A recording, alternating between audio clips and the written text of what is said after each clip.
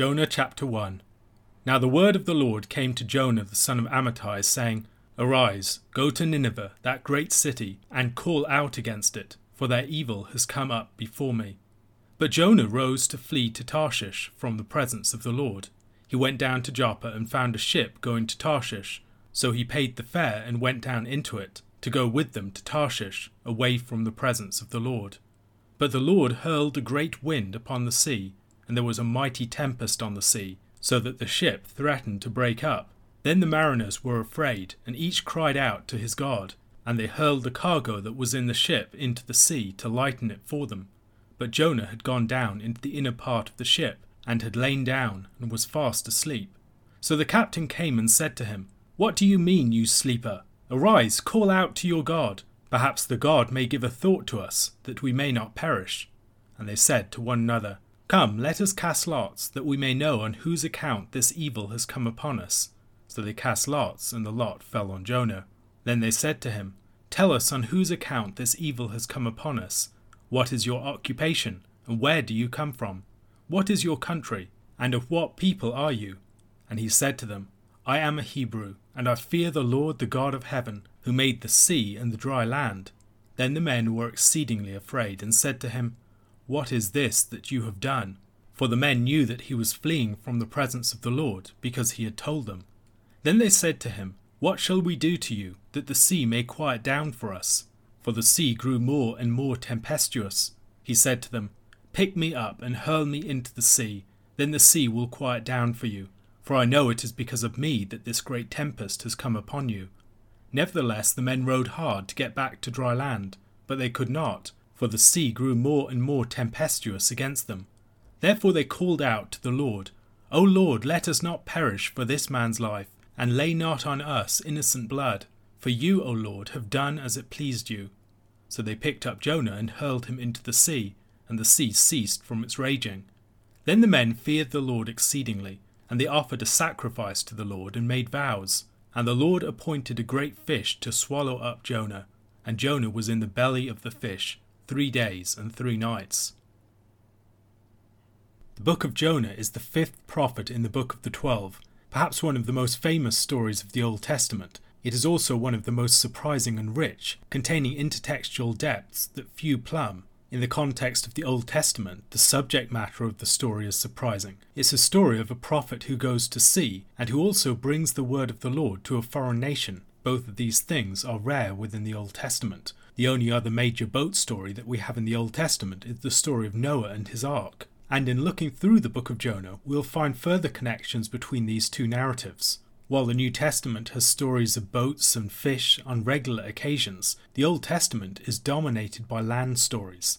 The anomalous subject matter of the book of Jonah is an indication of a shift that has occurred on other levels, a shift of the horizon beyond the immediacy of the land of Israel and Judah, as the word of the Lord goes out to a pagan nation. We don't know a great deal about the character of Jonah, beside the fact that he prophesied during the reign of Jeroboam II. We read something of Jonah's prophecies in a passage that gives us a sense of the historical background, in 2 Kings chapter 14 verses 23 to 27. In the 15th year of Amaziah the son of Joash, king of Judah, Jeroboam the son of Joash, king of Israel, began to reign in Samaria, and he reigned 41 years. And he did what was evil in the sight of the Lord. He did not depart from all the sins of Jeroboam the son of Nebat, which he made Israel to sin. He restored the border of Israel from Lebo-Hamath as far as the sea of the Arabah, according to the word of the Lord, the God of Israel, which he spoke by his servant Jonah the son of Amittai the prophet, who was from Gath-hepher. For the Lord saw that the affliction of Israel was very bitter, for there was none left, bond or free, and there was none to help Israel. But the Lord had not said that he would blot out the name of Israel from under heaven, so he saved them by the hand of Jeroboam the son of Joash. Jonah would have been a contemporary or near contemporary of Hosea and Amos, both of whom also addressed Israel during the reign of Jeroboam II. In 796 BC, the Assyrians under Adad-nirari III had defeated Damascus. Prior to this defeat at the hands of the Assyrians, the Syrians, or Arameans, had greatly troubled Israel. They had chipped away at its territory and caused them all sorts of other problems. Their woes continued after Adad-nirari's defeat of Damascus, and as a result they were greatly weakened in the period that followed. After the death of Adad-Nirari, Assyria wasn't the same power either. Their involvement and pressure upon the region was much diminished, and as a result, the northern kingdom of Israel was in a position to regain much of its lost territory. Things would later change with the rise of Tiglath-Pileser III. The story of Jonah, both on its immediate narrative level, but also on its deeper allegorical level, needs to be read against this historical background.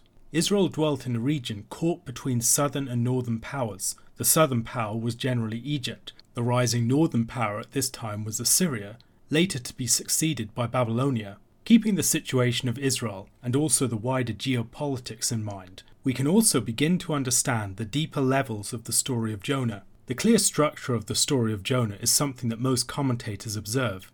Chapter 1 and 3 begin nearly identically, and as Uriel Simon observes, there is a common structural paradigm to be observed in the two scenes of the book. There is, he argues, a parallel to be drawn between the sailors and the Ninevites. The ship is in danger of breaking up, and Nineveh is threatened to be overturned in 40 days. The sailors pray to the Lord, and the Ninevites also seek God. The sea stops raging, and the Lord also relents concerning the destruction of Nineveh. The sailors and the Ninevites provide a foil for understanding the Lord's dealings with Jonah. The Lord in the first instance pursues his prophet, and then Jonah refuses to pray to the Lord and is cast into the sea instead. In the second instance, the Lord's mercy causes Jonah to get angry, and then he protests against the Lord's mercy and watches the city, hoping that it might be destroyed after all. Then there are parallels between the story of the fish and the story of the plant. In both cases, the Lord appoints these creatures to deal with his wayward prophet Jonah.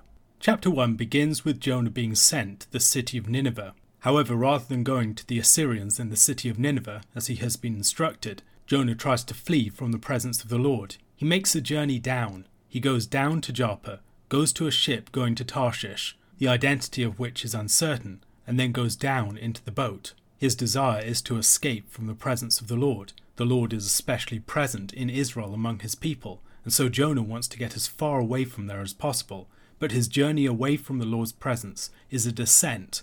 The story of Jonah is one in which the Lord is seen to be sovereign over all of creation's forces. The elements of creation itself really come to the foreground in the book of Jonah, from the greatest, the waves of the sea, to the smallest, the worm in chapter 4. As the Lord hurls a great wind upon the sea, a mighty tempest arises. Faced with the possibility that the ship is going to break up, the pagan mariners pray to their various gods. Jonah, however, is somehow asleep in the inner part of the boat. As the crisis is beyond human power to respond to, divine help is sought, but the captain realizes that Jonah is not participating, and so he goes down into the ship and rouses Jonah, sharply charging him to join in the prayer. Perhaps Jonah's God will listen to them. When, despite their prayers, the storm continues to rage, possibly a storm that is of such focused severity that they can only take it as a sign of divine wrath against someone on the ship, they decide to cast lots to determine who it might be. When the lot falls upon Jonah, they seek to establish his identity and to determine what he has done to provoke the divine anger. Jonah's response, of course, has an irony to it. He declares that the Lord is the God of heaven who made the sea and the dry land, and yet he is in the process of trying to escape from this God, trying to go away from his presence. As the psalmist in Psalm 139 points out, there is nowhere that you can flee from such a God's presence. At this point, the storm is only getting more severe, and they realize that they're going to have to do something if they're going to survive. Jonah, recognizing that he has brought the disaster upon them, says that they ought to throw him into the sea, and yet they try and save his life. They row hard to get back to dry land, and yet they are not able to do so. When their efforts to get back to dry land fail, they call out to the Lord in prayer. They pray that the Lord would not lay the blood of Jonah to their account. As the Lord himself seems to have brought this situation about, they trust that they will not be held guilty for shedding innocent blood. Against the foil of their prayer here and their subsequent sacrifice to the Lord and their making of vows, the rebellion of the unfaithful prophet Jonah really stands out. As they cast Jonah into the sea is stilled and the disaster is averted. Their response has all of the hallmarks of conversion.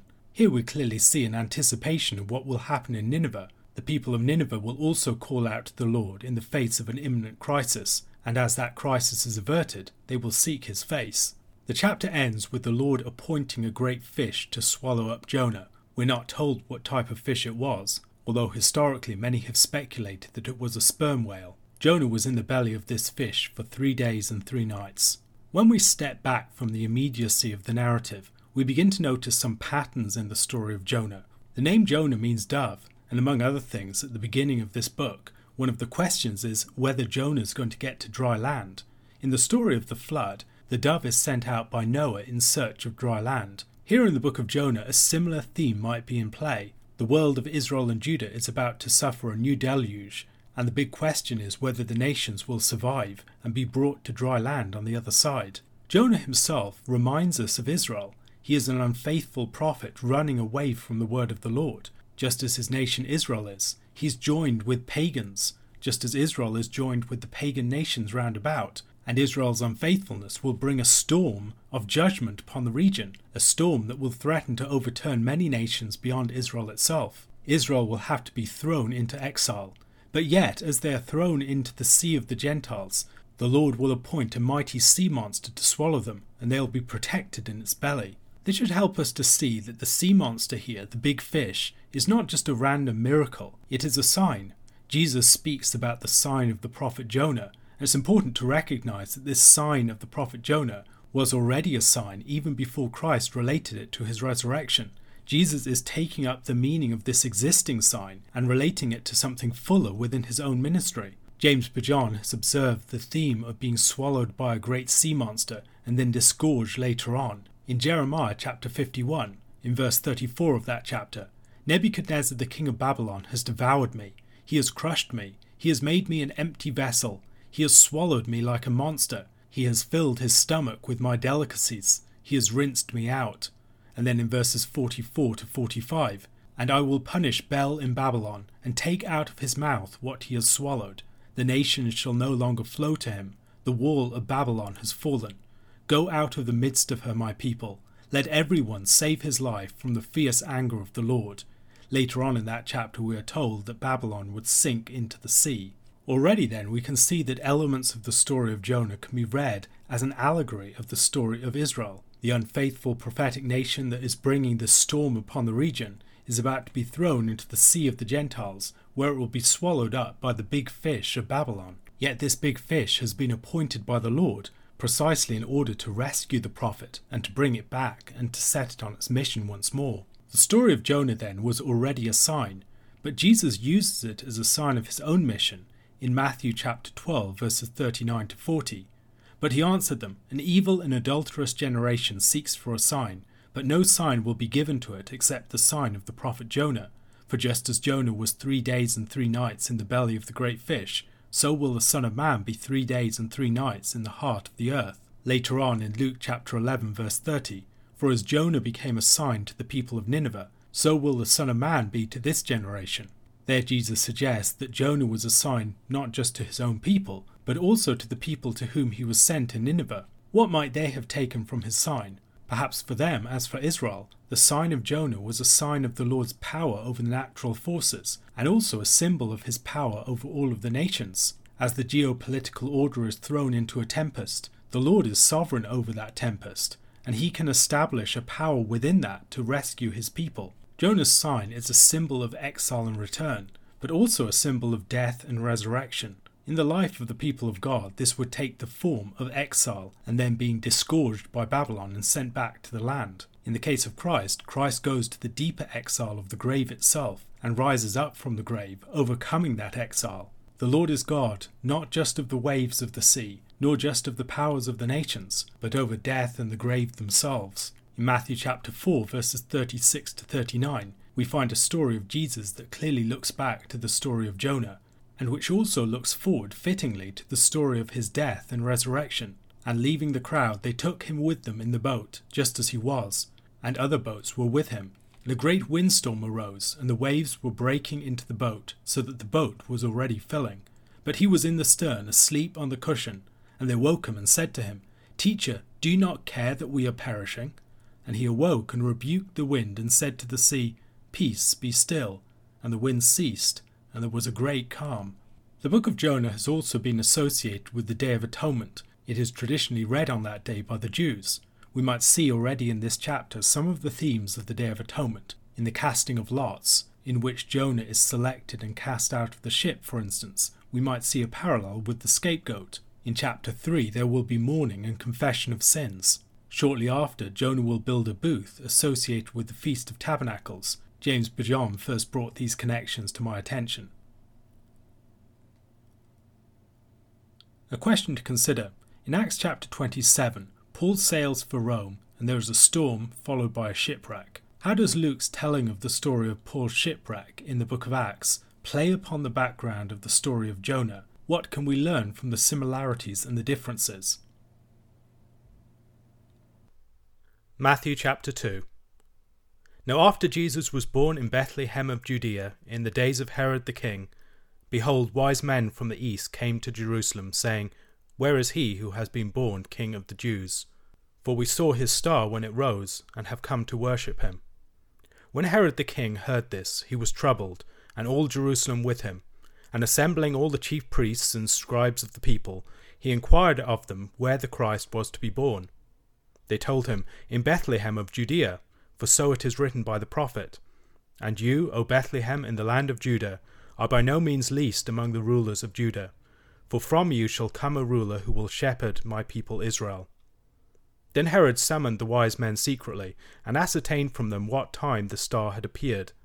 And he sent them to Bethlehem, saying, Go and search diligently for the child, and when you have found him, bring me word, that I too may come and worship him. After listening to the king, they went on their way, and behold, the star that they had seen when it rose went before them, until it came to rest over the place where the child was. When they saw the star, they rejoiced exceedingly with great joy. And going into the house, they saw the child with Mary his mother, and they fell down and worshipped him. Then, opening their treasures, they offered him gifts, gold and frankincense and myrrh. And being warned in a dream not to return to Herod, they departed to their own country by another way. Now when they had departed, behold, an angel of the Lord appeared to Joseph in a dream, and said, Rise, take the child and his mother, and flee to Egypt, and remain there until I tell you, for Herod is about to search for the child to destroy him. And he rose and took the child and his mother by night, and departed to Egypt, and remained there until the death of Herod. This was to fulfill what the Lord had spoken by the prophet, Out of Egypt I called my son. Then Herod, when he saw that he had been tricked by the wise men, became furious, and he sent and killed all the male children in Bethlehem, and in all that region who were 2 years old or under, according to the time that he had ascertained from the wise men. Then was fulfilled what was spoken by the prophet Jeremiah. A voice was heard in Ramah, weeping and loud lamentation, Rachel weeping for her children. She refused to be comforted, because they are no more. But when Herod died, behold, an angel of the Lord appeared in a dream to Joseph in Egypt, saying, Rise, take the child and his mother, and go to the land of Israel, for those who sought the child's life are dead. And he rose and took the child and his mother, and went to the land of Israel. But when he heard that Archelaus was reigning over Judea in the place of his father Herod, he was afraid to go there. And being warned in a dream, he withdrew to the district of Galilee. And he went and lived in a city called Nazareth, so that what was spoken by the prophets might be fulfilled, that he would be called a Nazarene. In Matthew chapter 2, Matthew is placing Jesus within the preceding narrative, but also demonstrating Jesus' credentials as the Messiah. It's important that he established the site of Jesus' birth. Jesus is associated with Nazareth. He's called Jesus of Nazareth, but yet he's also someone who, if he is to be the Messiah, needs some sort of association with Bethlehem. Matthew chapter 2 brings these two things together, helps us to understand how Christ is both a Nazarene and also someone who is the son of David come from Bethlehem. The Magi come inquiring about the one who is to be born King of the Jews. This is the first introduction of this expression, and in both times in the Gospel, it's voiced by the Gentiles. It's a Gentile way of understanding the Messiah, perhaps. Themes of kingship are prominent within this section. There's the star and the Magi, and there's also Herod, who's described as the king. Many different theories have been brought forward for the nature of the star. Some have seen it as a comet, others a planetary conjunction, some a nova or supernova, and others have suggested that this should be seen as the Shekinah glory, leading them through the wilderness. That connection would certainly heighten the irony of the situation, where magicians who were associated with the opponents of Aaron and Moses in Egypt, are now coming to the land of Israel in search of the king of the Jews, whereas the king in the land is going to act the part of Pharaoh and seek to kill the baby boys. So there's a certain ironic reversal taking place here. It's an inverted exodus, perhaps. In the book of Daniel, the Magi also appear as opponents, but then also as people that Daniel will rule over and lead. We might also compare the Magi with the Queen of Sheba. The Queen of Sheba comes a long distance to see Solomon's wisdom and to bring gifts to Solomon. In Isaiah chapter 60 and also Psalm 72, there are references to kings coming that distance to greet Israel and to see the rise of their Messiah. Psalm 72 verses 8 to 11 seems to stand in the background of part of what we're reading in this chapter. May he have dominion from sea to sea and from the river to the ends of the earth. May desert tribes bow down before him and his enemies lick the dust. May the kings of Tarshish and of the coastlands render him tribute. May the kings of Sheba and Seba bring gifts. May all kings fall down before him. All nations serve him. Isaiah chapter 60. Arise, shine, for your light has come, and the glory of the Lord has risen upon you. For behold, darkness shall cover the earth, and thick darkness the peoples. But the Lord will arise upon you, and his glory will be seen upon you, and nations shall come to your light, and kings to the brightness of your rising.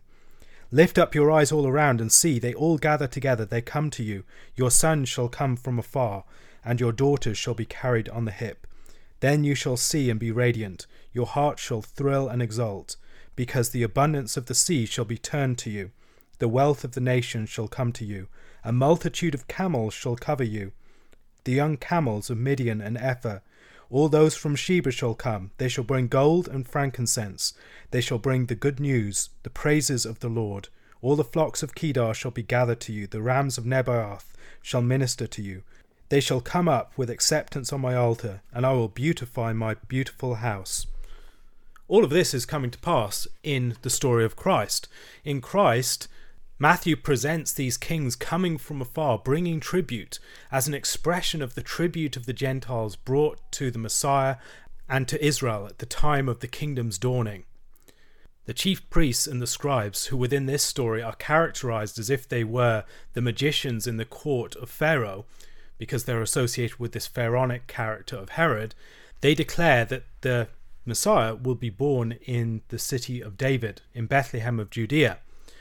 They refer back to the prophecy of Micah chapter 5 verse 2, but there's also an allusion to 2 Samuel chapter 5 verse 2, which refers to the fact that David is going to be established as the king, the one who will shepherd the people Israel, rather than Saul. And this plays off the character of Herod as well. Herod is a Saul-like character, one whose authority will ultimately be taken from him, and the one who has all true authority, all authority in heaven and earth, is Christ. Many have seen here an allusion in part to the story of Balaam and Balak. In the final oracle of Balaam, he says, I see him, but not now. I behold him, but not near. A star shall come out of Jacob, and a scepter shall rise out of Israel. It shall crush the forehead of Moab, and break down all the sons of Sheth. Edom shall be dispossessed. Seir also, his enemies, shall be dispossessed. Israel is doing valiantly, and one from Jacob shall exercise dominion and destroy the survivors of cities. Here we see a descendant of Edom, Herod, the Idumean king, and a descendant of Jacob standing off against each other. Jesus is the true king of the Jews, and Edom is going to be dispossessed. The Idumean king Herod might also recall some of the conflict between Israel and Edom in the past. We might think, for instance, of the story of Hadad in chapter 11 of 1 Kings, which has a number of similarities with the story that we read of Christ here.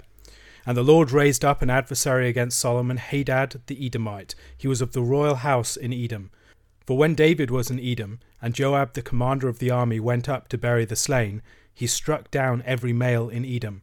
For Joab and all Israel remained there 6 months, until he had cut off every male in Edom. But Hadad fled to Egypt, together with certain Edomites of his father's servants, Hadad still being a little child.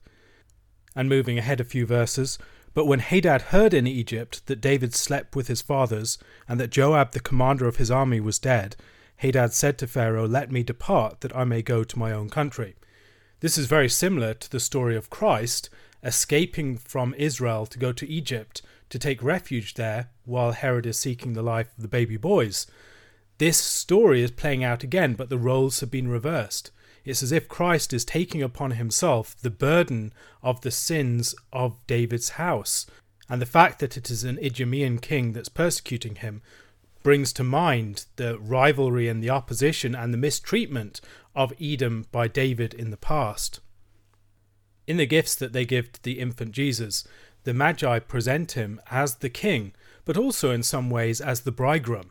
The bridegroom, the lover, is connected with spices, with precious stones and metals and other things like that. Jesus is not just the king, he's the bridegroom of the people. Dreams are important within the story, not just for Joseph, but also for the Magi. The Magi are led by dreams, and Joseph is led by dreams. Joseph is led by a dream to take Jesus and Mary into Egypt. We can think about the fact that in the previous chapter he's been introduced to us as Joseph, the son of Jacob. Now there's another Joseph, the son of Jacob in the Old Testament, and Joseph, the son of Jacob in the New Testament is playing out something very similar in terms of pattern of life. He's someone who has dreams, and he's someone who leads his people down into Egypt to take refuge. In being delivered into and then later from Egypt, Jesus is a new Israel.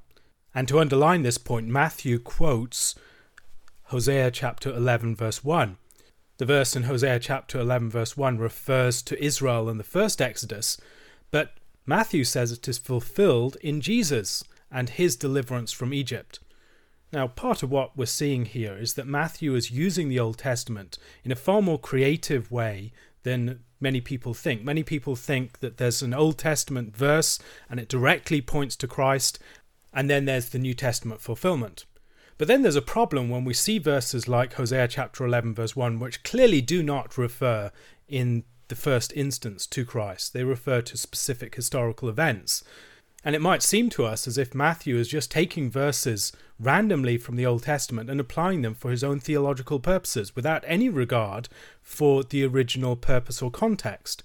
However, it's important to have a sense of the richer theology that Matthew is operating in terms of.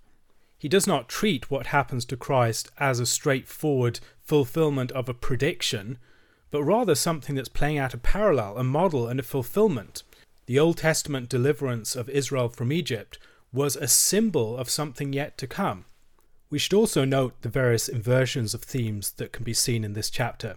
Jesus is brought out of Egypt, much as Israel was brought out of Egypt. But Jesus is brought out of Egypt as one who has taken refuge in Egypt from a Pharaoh-like figure who's on the throne of Israel. The chief priests and the scribes are the ones associated with the Pharaoh figure, whereas the magicians are the ones that come from afar following the light to come to meet the King of the Jews. The irony of the situation should not escape us. Jesus has a background in the surrounding Gentile world within Matthew's portrait, continuing the themes that we see in the genealogy, where the women that come in are Gentiles for the most part. In describing the massacre of the innocents, Matthew again draws attention back to the Old Testament. This, he argues, was to fulfill what was spoken by the prophet Jeremiah. A voice was heard in Ramah, weeping and loud lamentation, Rachel weeping for her children. She refused to be comforted, because they are no more. As usual, it's important to go back to the original context to see where these words come from. Matthew is bringing to mind the memory of Israel's exile.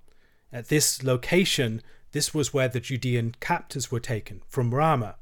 And this mourning of Rachel is mourning the exile of her children. But there is the immediate promise after that her children will be restored, that there is hope for her future, that God will visit her in her plight. This is not the first time that Rachel might be lurking in the background of Matthew chapter 2. In verse 6, there's a citation from Micah chapter 5 verse 2, and looking in the broader context of Micah chapter 4 and 5, there are many references back to the struggle of Rachel in birth with Benjamin, and the way in which she almost died in that situation. But now there's the promise that there will be a child that comes from Bethlehem. Rachel died on the way to Bethlehem, as she gave birth to Benjamin, who was the ancestor of the first king of the people, Saul. But now, finally, they're going to arrive at Bethlehem, and it's going to be from Bethlehem that the true king is going to arise. So Rachel's story is in the background in chapters 4 and 5 of Micah.